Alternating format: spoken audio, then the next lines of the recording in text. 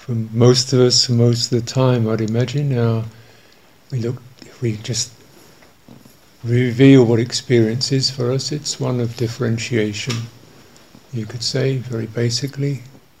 Consciousness provides differentiation, isn't it, between sights and sounds, tastes and fragrances. And also differentiation, here am I experiencing that. There's a differentiation between a subject and an object. Surely this is, it's looking at these very fundamental so-called realities.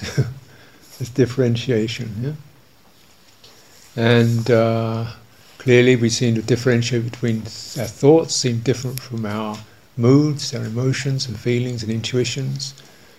And that's different from this physicality, which is sensations and substance and texture. So even this that I seem to most clearly belong to and be and experience as myself is actually,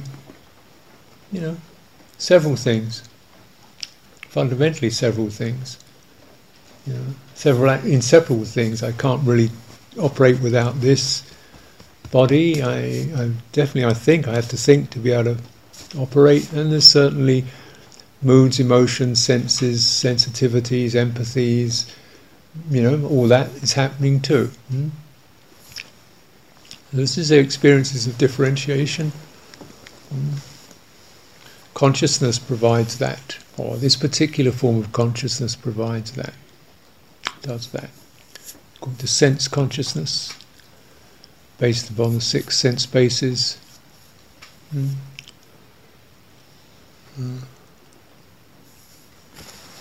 Now, we can also recognize differentiation can cause, when it becomes reified into really distinct objects, can cause severe problems. When those distinctions become separation, alienation, discrimination, prejudice, bigotry, violence, I hate these people, those people, this is the tragedy of the human experience, isn't it? How we can, see people as other in such a fundamental way that we lose empathy for them. We lose a sense of fellow feeling for them. We lose a sensitivity towards them. We fear them, we hate them, we lust after them. We make them objects that we want to have or get rid of or manipulate in some way or another. Isn't this the human tragedy? And of course it goes much further than that. It goes into the way we seem to respond to animals, life forms. The planet itself is just seen as a kind of lump of matter that you can do what you like with. Hack up, chop down, burn, mine, dig, dump things in, so what? And what do we get out of it? From that, get power. Maybe we get some money, which gives us power. Apparently gives us power over what? The world of death and discrimination and lack of harmony. And you see this playing out. Doesn't matter what happens in that country because I can go and live somewhere else. Doesn't want to happen to those people because I can go and I can switch it off. I can go somewhere else.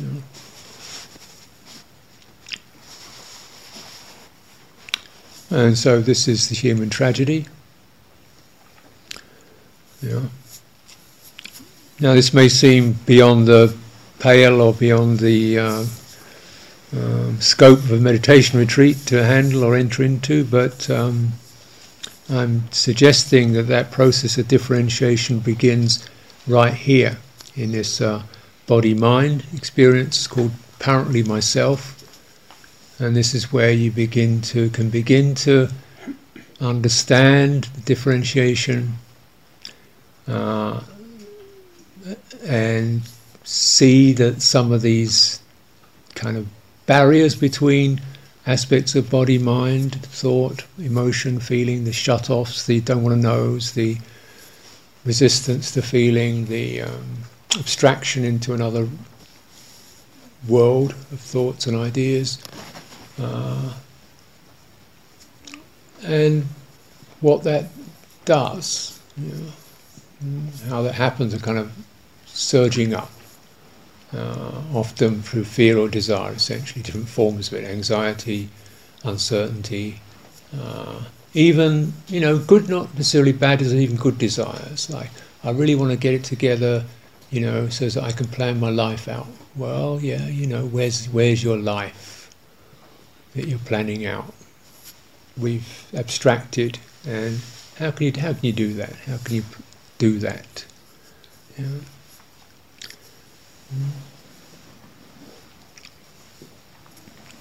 Because that thing isn't alive in the first place. We can end up substituting life as the vital, empathic, living experience into life as a notion with numbers and ages and places, and I'm going to this place, that we can abstract into that, and what's that feel like? Constant restlessness, and trying to keep it all going, and really be able to tap into the real quality of life, the living force, the living experience of being human. With the virtual world, we can just, that has its place. Times, dates have their place, but we don't have to live in it. You can live in this and say, from this place, it seems like a good idea to go on retreat next month, or something, from where I'm at now. That's fair enough. But how much time can people spend just spinning out into plans and strategies and fears in the future? And so when it comes down to meditation, this process of what it results in a kind of split between the thinking mind and this living experience, the embodied living experience.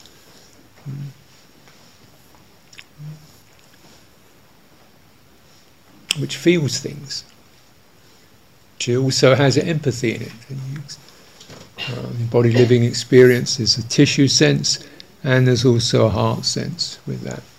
Heart sense is one of resonance, empathy. We feel things, we sympathise, we are affected by what happens around us. And we're willing to be affected by what happens around us, because it's real. It happens. It's important to feel that.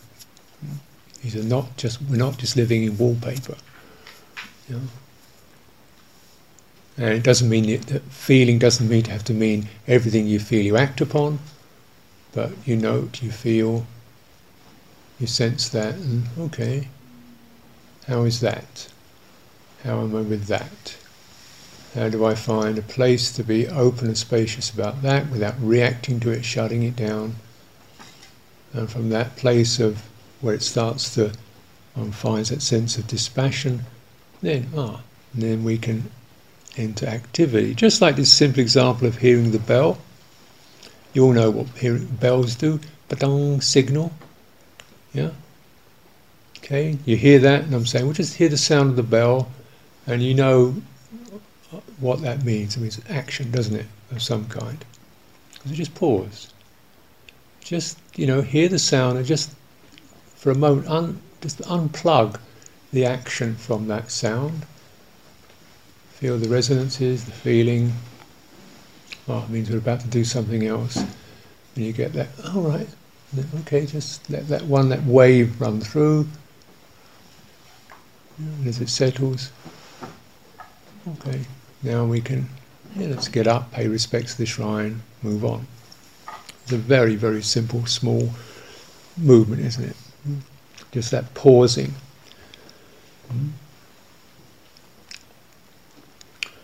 So it's a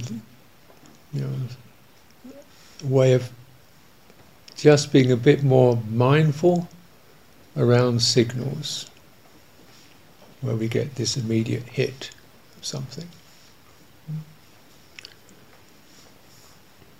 And then, and the sense of that is that you experience the impact of a sound, a signal, pleasure, pain, do something, act, don't act, and So the wave of that perception creates a feeling, an impulse arises, you just let the impulse wave move through, and what's the right thing to do? What's the appropriate thing to do? Now, this is just a simple bell. There are many more signals than this, as you all know. Yeah. But it's at this point of signal, contact, feeling, the differentiation process bursts into activity. That is, something that jumps out.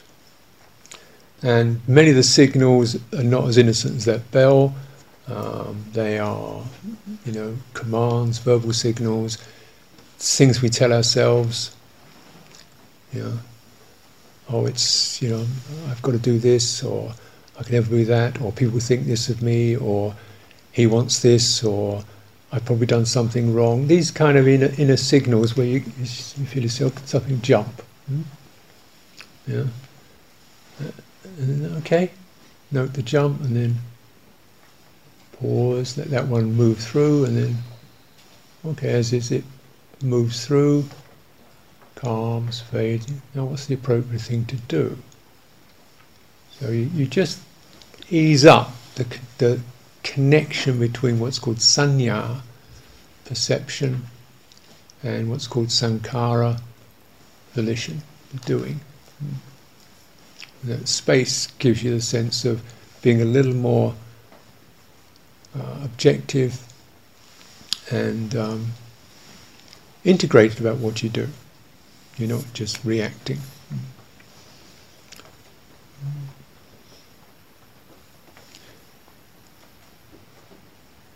So that there is, on this level of experience, there is this differentiation. There's apparent me and you. There's time and place. There's pleasant, unpleasant. There's night and day. And these can carry all kinds of meanings, evocative meanings. And we have many more of those internally. Our friends, our relatives, our sick, our dying, our dead, our enemies, our friends, our problems, and they're bong, bong, bong. They're all like signalling, my future, my past, signalling. What I'm supposed to do, it's all signalling. These are all called sanya, signals. And when those hit, we start to get, right, I better sort this one out, do something about it.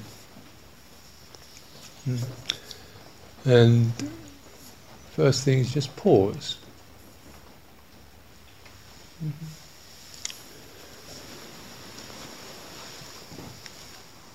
Until there can be a sense of what's happening in where I am, my body, you could say, not my toes or my ankles, but just the sense of being here. So that when I move, everything in me moves decisively. There's a sense of, yes, I'm with that, or no, not right now, or this one can't be figured out yet, or there's some way in which we can make, arrive at something that's decisive. And it can be just, the answer is don't know right now, put that to one side. So this is where the differentiations don't create this breaking up into a world of time, future, past, self and others.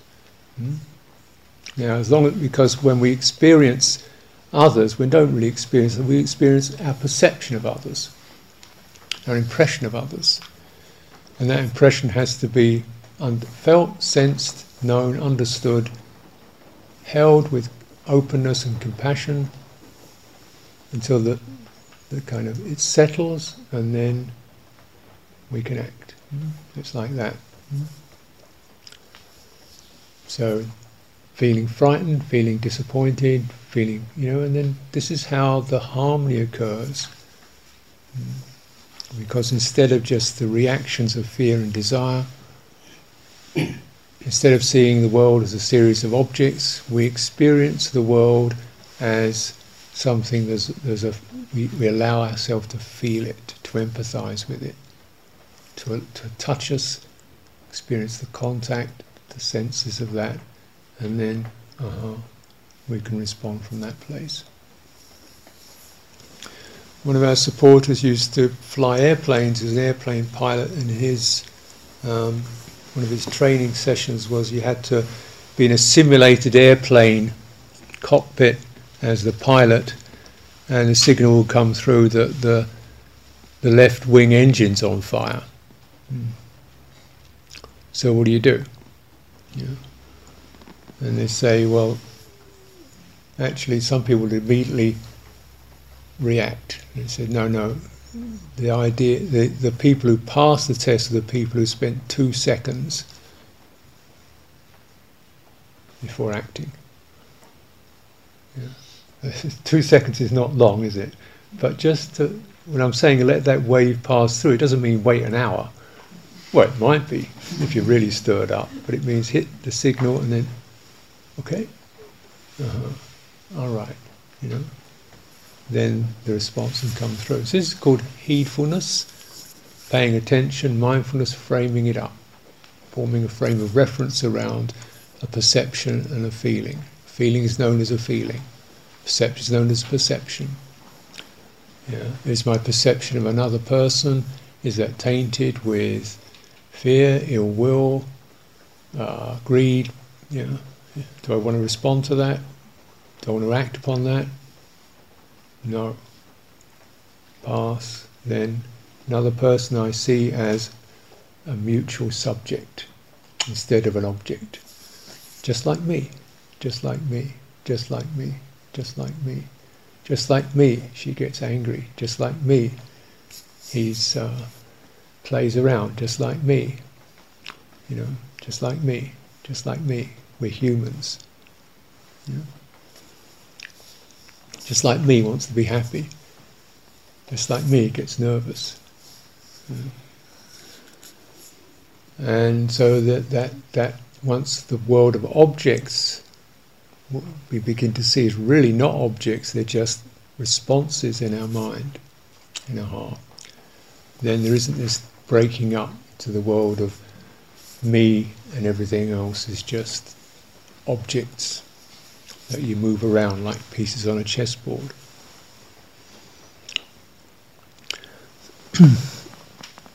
This differentiation process is what the sense consciousness is endowed with. It does that.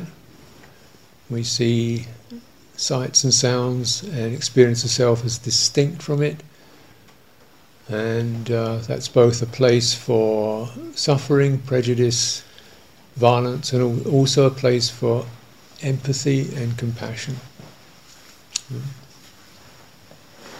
So which way do you want to go? Yeah.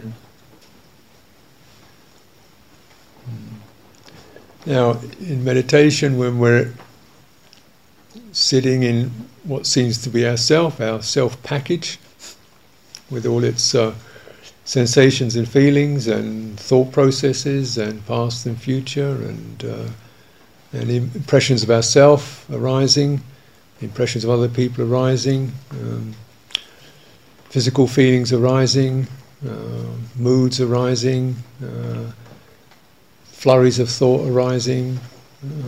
Here we are, here's this, the human experience.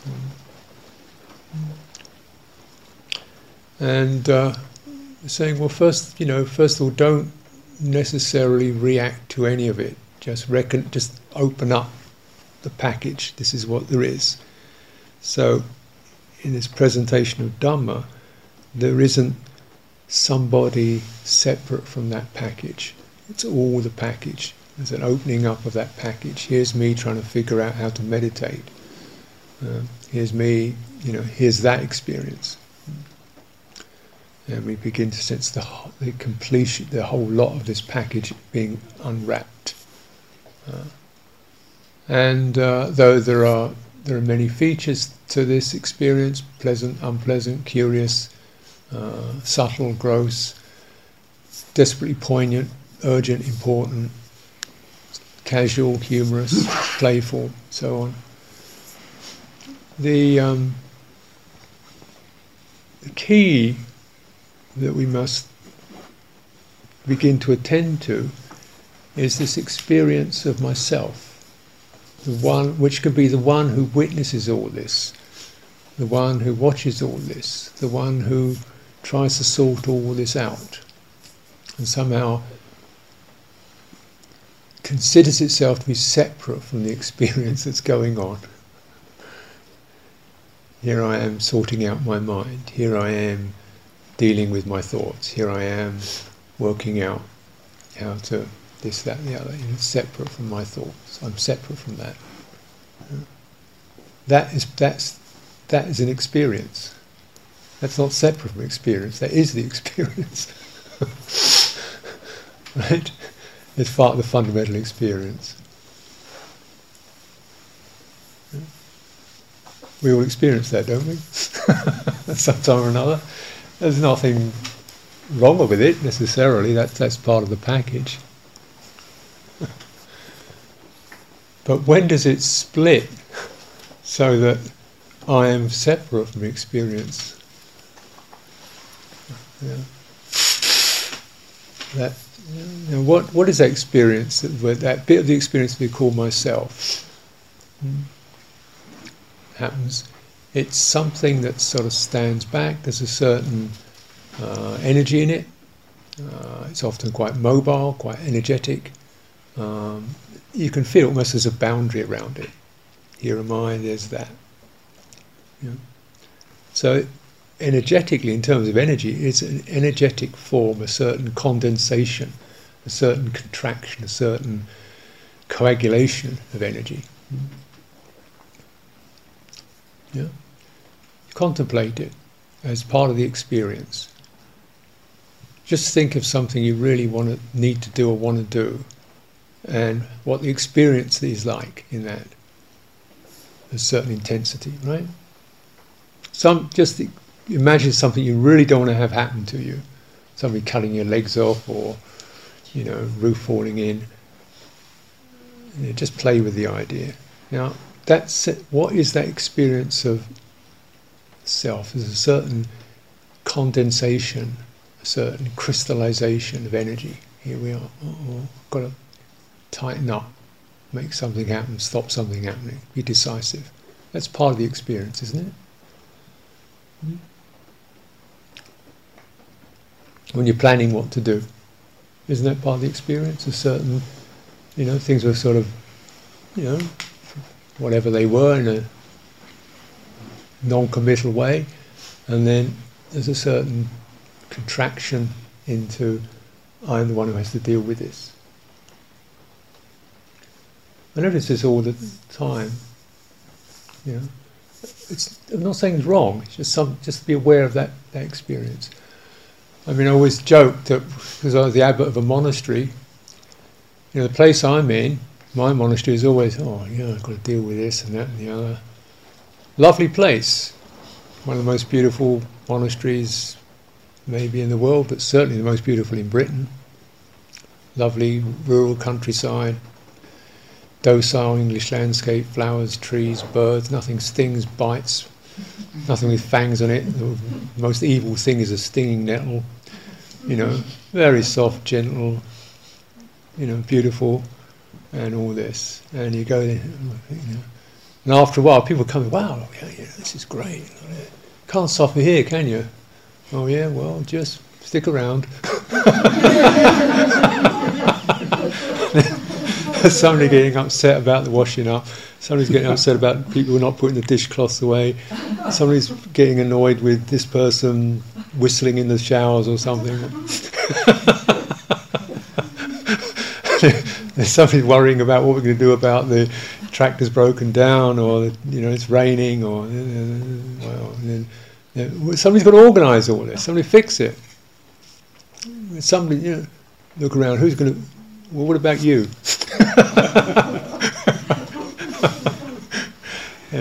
Or people going, you've got a community of 25, 30 people, somebody's having a bad day or grumpy or gets angry or, doesn't share or doesn't cooperate, and then you sort him out, I suppose.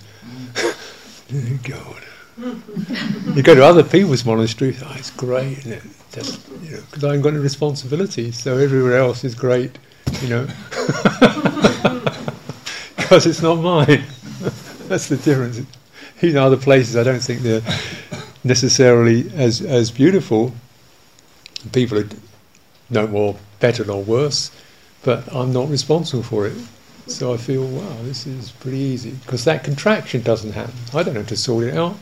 I don't have to fix it. Nobody's asking me to. It's all fine. Just flow. So, because that's non-ownership, isn't it? Yeah.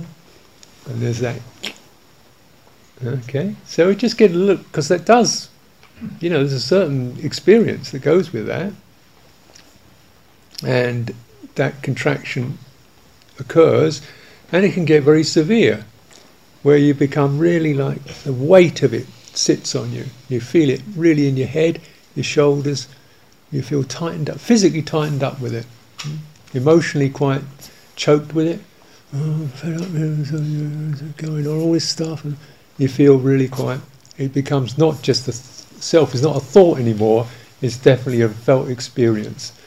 I'm sure you all have this at some time or another, where that process of differentiation becomes so intense that it splits off from, here I am separate from the world, other people, and there's that split, and it feels intense, it feels weighty, it feels burdensome.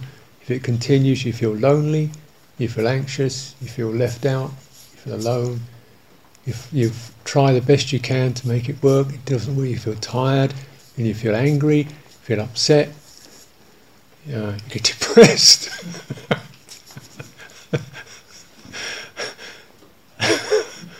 How do I know this?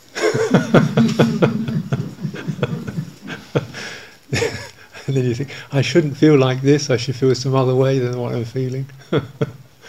So you split off from the feeling itself as well, because this sense of self always seeks security, seeks to be okay. But the problem is, it can't fix the world, it can't fix experience.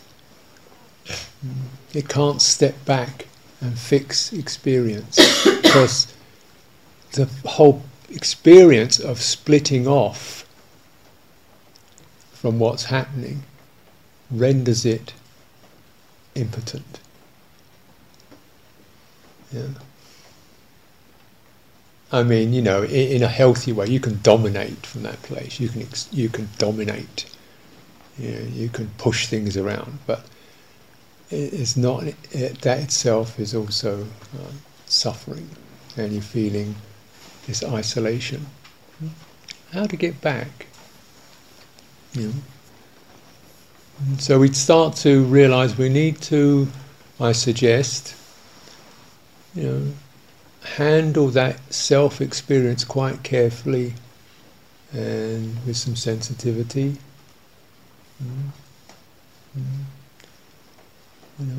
What do I need to actually shape up around? What do I need to experience, form around, do that what I call coagulation or condensation around? When's it necessary and when can it release? And as I said, with everything, all this level of experience, the activation is much quicker and much more instant and much more reflexive than the deactivation, than the discharge. You know, you can activate very quick, split second. To deactivate takes 2 times, 3 times, 5 times, 10 times longer to just, here we are again. Yeah. So that must be very sensitive and aware of that process. Yeah. What do I actually want to stand out for? What's worthwhile standing out for? What's worthwhile claiming? What's worthwhile owning? What's worthwhile, you know, to take responsibility for? And so there's some prudence around that. And whatever there is that need to do that, when we do this in a conscious way, we don't leave empathy behind, we don't leave compassion behind, we don't leave kindness behind. We don't just go cold, abstract. We bring that with us. This is wisdom, to bring that with us, so that we don't disconnect from the real, felt, empathic, sensitive world, which is what's actually happening to us, which we are part of. And it occurs around the trigger. The trigger, the sound, the word, the sight, the idea, the trigger, and then there's this tremble, and then you can sense that activation. And oh gosh, I better. Oh my goodness, I better. Or perhaps I ought to. You know, whoop, there it happened. You know? And then we pause, breathing out. Just practicing, noticing the arousal, and practicing it in these very simple, modest ways, and in the discharge. Learning that process. This is your ABC here, because there's nothing really to get hung up about or claim or organise right now. Yeah?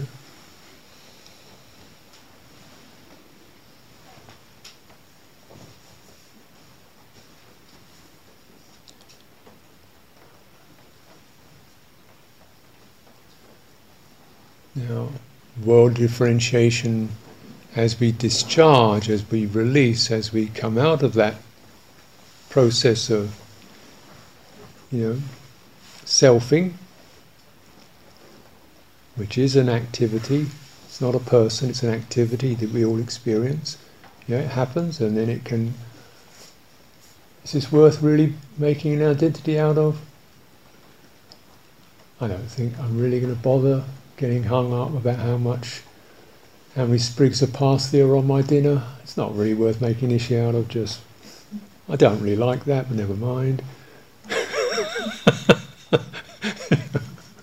The things that we can get that activation around, it's not worth it, because I know what happens if I get that. I'm going to have to spend another 5 times as long just coming out of it. So bother. And one becomes more discerning about that. Generally, as a theme, I try to not have an opinion unless I need one.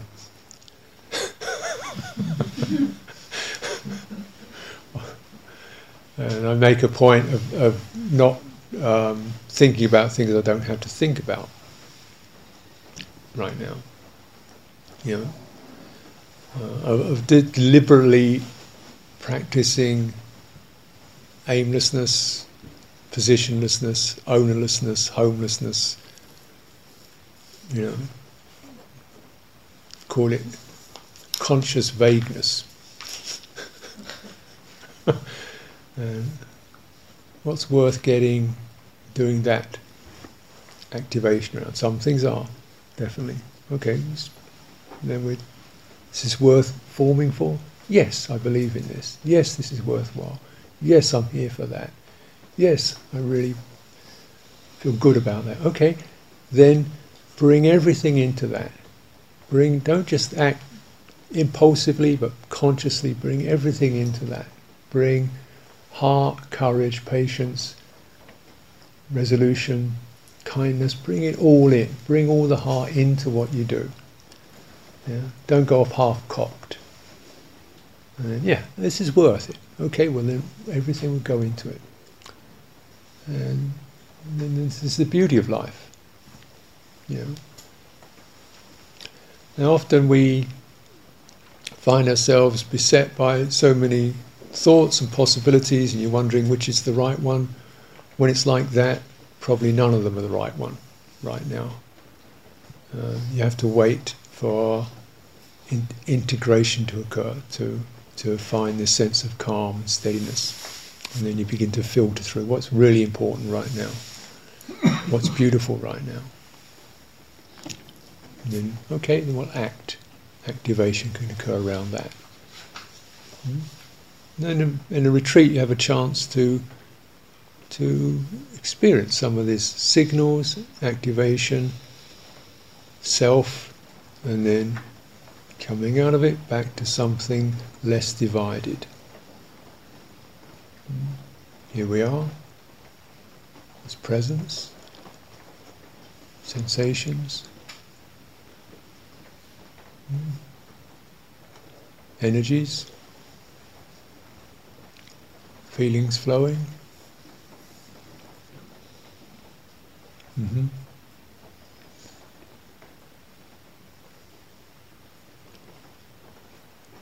It's like this, isn't it? There's no need, there's no intrinsic need all the time to, to step out of that, to make something out of it. You can just rest into that. You experience this flow of experience. And you're on the watch for that tendency to cling to an aspect of it. Then that clinging takes you out.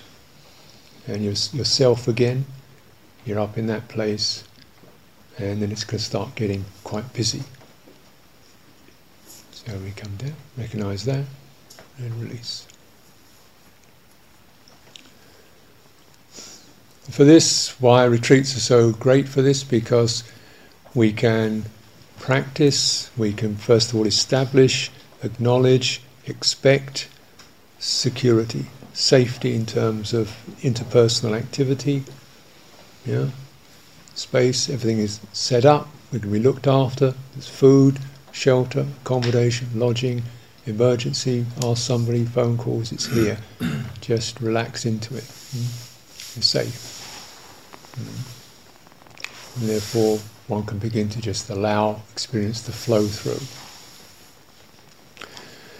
Now, I think many times when people consider meditation or practice meditation, one of the phenomena that occurs is the experience of the watcher. Somebody watching the breath and watching the body, witnessing what's going on. And when that happens, when we do that, where do you think that? Where does that witness appear to be? Is it in your thumb? Knees? Where is that? Where does that witness dwell? Where do you sense that witness, the watcher? Do you sense it's having a location, a place? Do you sense where energy gathers? If you contemplate the experience of your body, where the witness, what happens? Where the energy gathers? Where the energy contracts? Becomes more energized, more... Is it in your elbows? Or is it in this kind of globe on top of your shoulders? This thing, doesn't the energy come up to here? And this is kind of where you live, somewhere behind the eyes, perhaps, a little zone here. Not here, not in your chin. Not in your ears. Somewhere a little kind of cell in the eyes going back, somewhere there. We're looking at what's going on.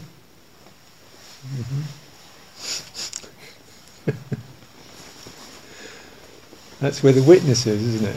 Huh? That's where energy goes. Right. Now, just as an experience, why should that happen? Is there somebody living up there? If you start to, put a scalpel, a laser beam in there, do you find anybody in there? Don't think so. There's just lots of energy and activations around the nerves, perhaps around the eyes, the forehead. That happens. But there isn't somebody up there, is there? But notice when you stay in that mode, that person who isn't there generally has quite a few things to say.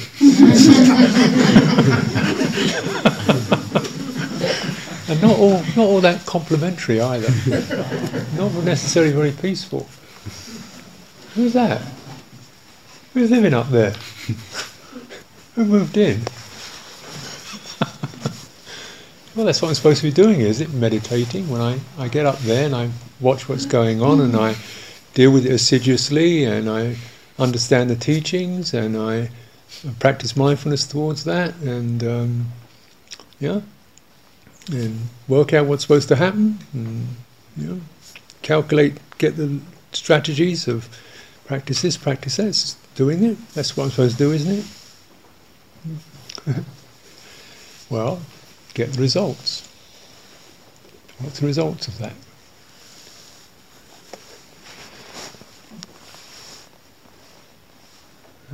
How does that one...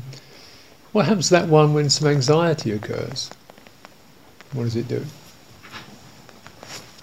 Stop that. Calm down. You're okay. Don't worry. What happens when a little bit of irritation occurs? No. What happens when some actually resentment occurs? Ooh, just soften. Take it easy now. What happens when some grief comes up? Get a grip. Hold it together. Life's like that. You'll get over it. Doesn't like feeling, does it? Doesn't do it very well at all. It just moves off it like a cat off a hot roof, just that splitting off. And what happens to the feeling? What happens to the mood, the emotion? It's kind of somehow either trivialized or exiled or made reprehensible, trivial, messy, uncomfortable, pointless, stupid.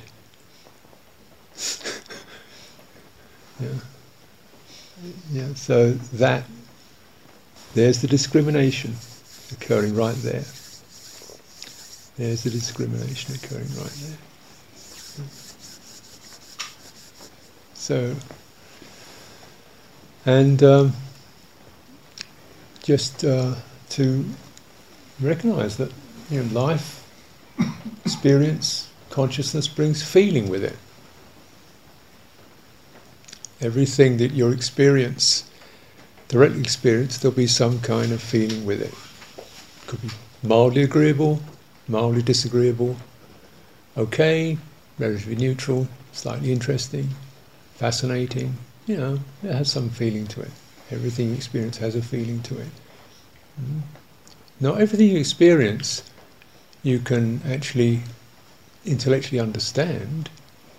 That doesn't cover everything, by any means. In fact, what do you understand? Do you understand yourself, intellectually? The one you're living with?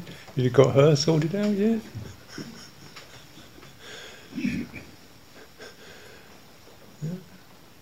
Maybe you know 2 and 2 equals 4. You can deal with abstractions, but does that understand anything living? Really understand it? Or does it just form opinions about it?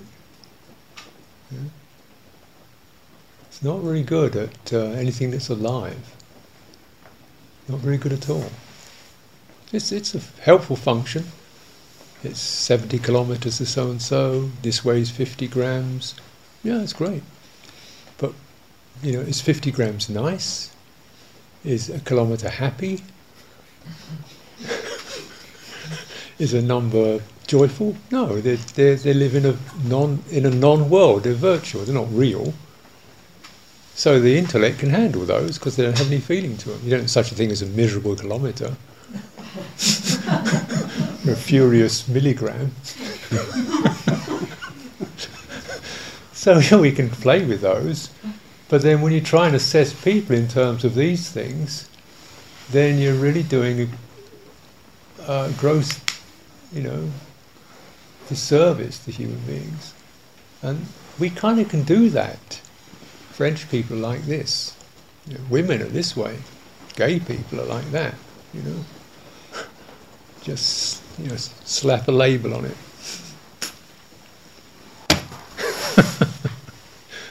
And even worse, I'm one of these. I'm like this. That's what it does. So this isn't something that you can really use. Let be your master. You can use it as a servant when it's necessary. It's a great little gadget to have. Great little app to have. Do kind of nimble things with it, It's really great when it all works. Like most things, like mobile phones, they're great when they work. Mine never works.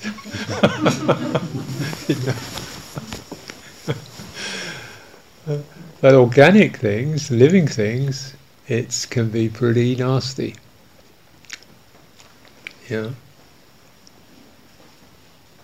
Loss of empathy. Once we lose empathy with others, unfortunately, the truth is there's almost nothing that human beings will not do to another when they lose empathy. When human beings become objects. The sad, really sad, tragic thing is that human beings, when they lose empathy, are worse than animals, much worse than animals. And, just to bring it back to something very here and now, do you lose empathy with yourself? What if this becomes, if you're getting what I'm talking about, you realise your intellect organising gadget, however useful it is, when the energy crystallises in your head, however useful it is, don't let that thing take over. You want the real thing. You want something that can experience empathy, whereby the differentiations become soft, no longer hard-edged, to others as to myself, where we have to feeling anxiety. Anxiety feels like this. What's the response? Okay, let's be with this. Feel it in your body. Let that wave of fear and uncertainty, let yourself experience it. Breathing in, breathing out, till it gently discharges. Rather than blaming and so on. So we don't really witness anymore, we handle. And this energy begins to loosen up from the head, and you feel a lot lighter, and you feel, actually what tends to happen is a lot more energy seems to occur around guess where, around the heart region, and sometimes around the intestines, which also are powerful nerve centres. They say you have 3 brains, one in your head, one in your heart, one in your guts, and they all have their purposes. And the empathic senses around the heart. The heart is 60% nerve cells. It's not really a pump at all. It's a moderator. And the intestines have a huge amount of nerve cells, nerve tissues in them. And they're to do with protection, defense, fear, survival, raw stuff. Yeah? And raw stuff is not remote at all. You know, you can feel just as much terror in making a public speech as meeting a tiger. Some people would sooner meet a tiger than make a speech in public. It grips, and you know where it grips because you've experienced it. It grips right here, doesn't it? Why doesn't it grip your knees? Well, this is something quite fundamental about the physiology of all this. We all experience it's here, isn't it, in your gut. And then when you organise things, it's up here in your head. And when you feel loving, it's here in your heart. You know, so none of these are yourself. They're just particular positions where energy moves for particular purposes. So you don't want to stay stuck in one of these. You know, trying to be empathic with a computer isn't going to work. You need to use your smart stuff up here. You might help to deal with your frustration from down here. Deal with yourself from down here. You know, your organic system, your living, sensitive, feeling system. Deal it from here. And when you experience it from here, you know, then you're not above your feeling. You're not watching it from above. And you're kind of right in the centre of it. It's almost like being the centre of a turning movement of energy, you know, coming up against it. Being in the centre of it, or even being around it. There's something much more direct. You're certainly not above it. And so the first experience of feeling can be, you know, I'm within it and it's happening to me. Yeah, it's coming at me. I'm in the centre of this thing. And it's just wow all round. That's the first. That could be the first experience, the first moment. That's the point when you pause, and instead of going up into your head, you stop, steady, widen. What do you mean widen? Widen. I mean, as you pause, you use your body as the ground, the stabilizer, and you can experience this activation around the heart, and you widen your focus to include your entire body. Right down to the floor, you widen it. That means that what tends to occur with that, instead of experiencing yourself as being inside the feeling, which is getting at you, you're now wider than the feeling. Not in a broken off way, but you're in a way embracing the feeling. You're bigger than the feeling. You're spacious around that feeling. The feeling, instead of getting at you, you are holding the feeling. Yeah? You're wider than the feeling. You're the space that experiences the feeling happening inside it, rather than me being inside this feeling which is jumping on me. So that is a little piece of meditation skill, I would say. I find it very useful.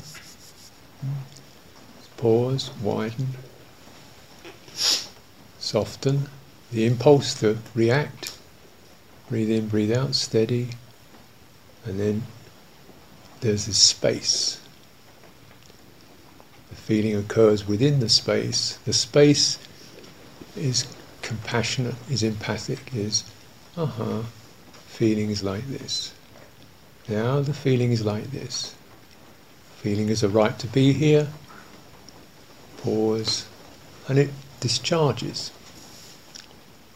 Because if we don't keep pumping it up, that's what happens. Feeling is changeable. It discharges.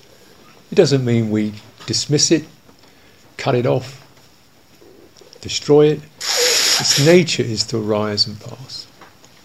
That's what organic systems do. They're all this process of something dynamic. So then, instead of always living up here, you recognise, well, for meditation it's probably better to spend more of your time, down around the heart, or first of all get it in your gut, because you want to make sure you feel, I'm safe here, I'm okay. I'm steadying myself. Yeah, there's space around me. When that's settled, feel your body,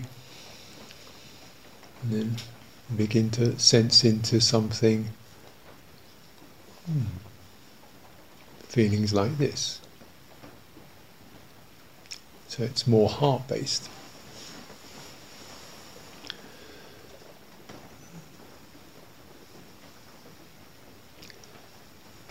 And the head comes, definitely we still have heads, but then in that process, as we begin to experience the stuff that touches us, gets us stirred, or some of it quite, things we feel rather disappointed by. I'm still stuck in this, I'm so stupid, pathetic, why never grow out of it, this sort of thing.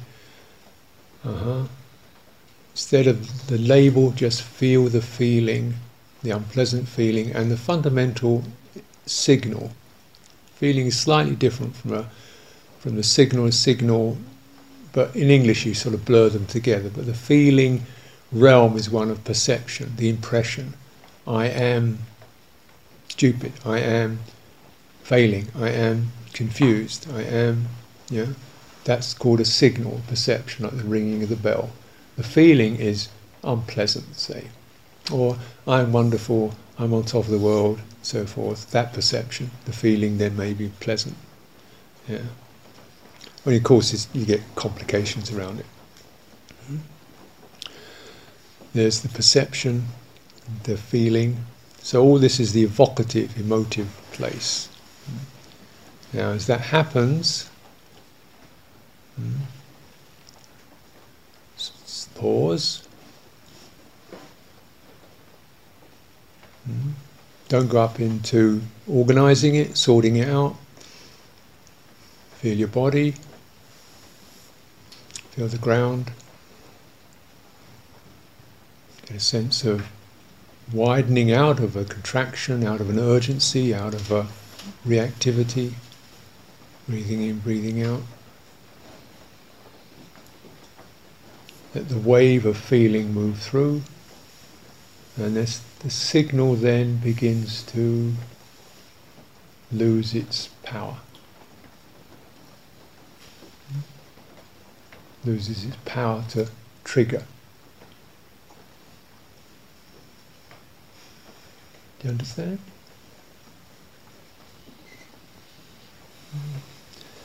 Feeling is it's the signals are often the where the delusions, the beliefs, the assumptions, the prejudices occur. Inaccurate signals. This I get a sense of pleasure. Therefore, I am craving or greedy. Shouldn't be. No, this experience of pleasure arises. You don't have to create a self out of it. So the signals, and most signals are associated with personal history, the socialized self.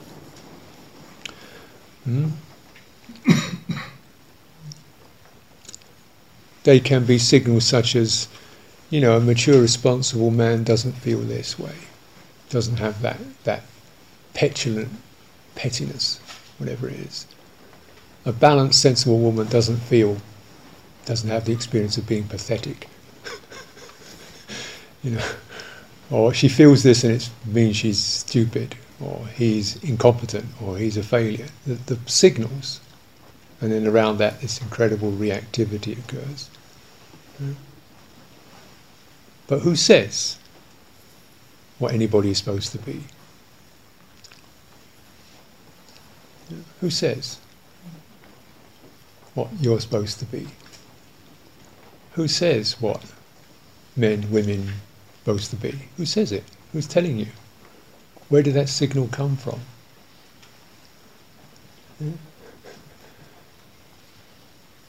There's a lot of it going on, isn't there? Where does it come from? Can you trust it?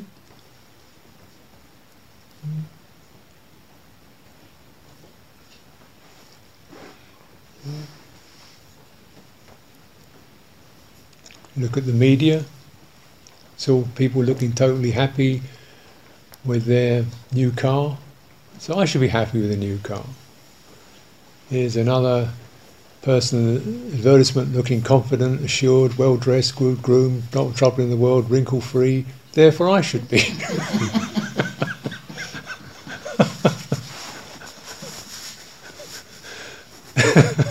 They're fantasies, aren't they?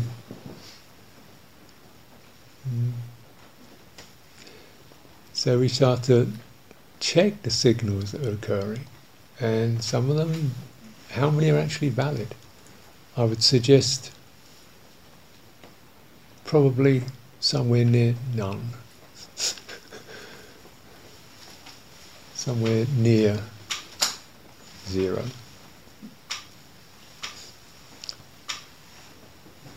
Relearn what it is to be human. Learn the real thing from what's happening now. And the real human accommodates, empathizes, doesn't cut off, integrates. The real human is someone who can be at peace with their experience. Here's an end to the inner chaos, the blaming, the self-criticism, the pressure to achieve, the fear of failure, the sense of having missed out. Here's an end to that. And what's left when that passes?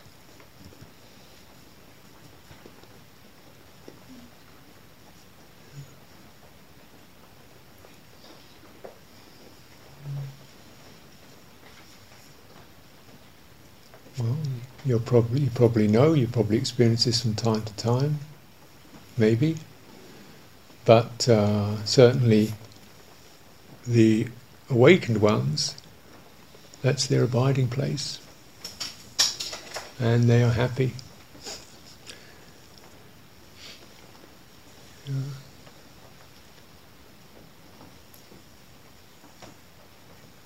Without a name or a number or a position, they're happy, they're free, and they're compassionate for sentient beings. Because this is nature. This is the real human nature. The most sublime thing. The real human being is the most sublime, wonderful piece of experience. This one is the pinnacle of nature, not the dominator, but the awakened.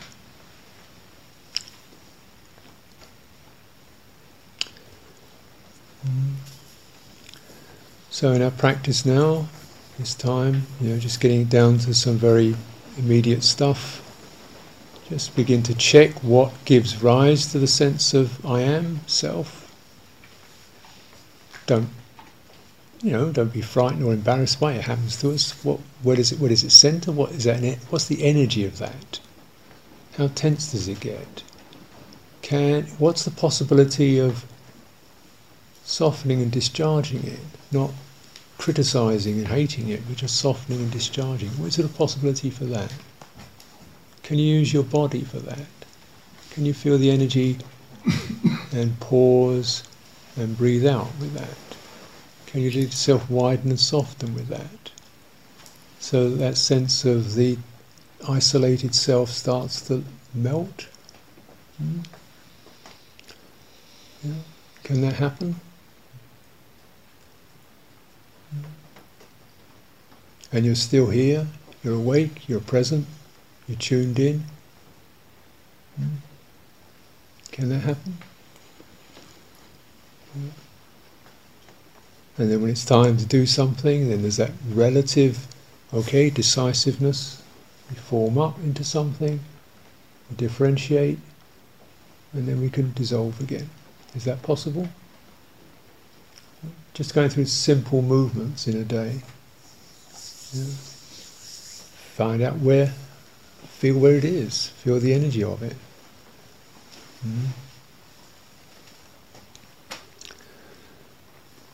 So let's take some time for practice. If you want to stretch your legs for a little while,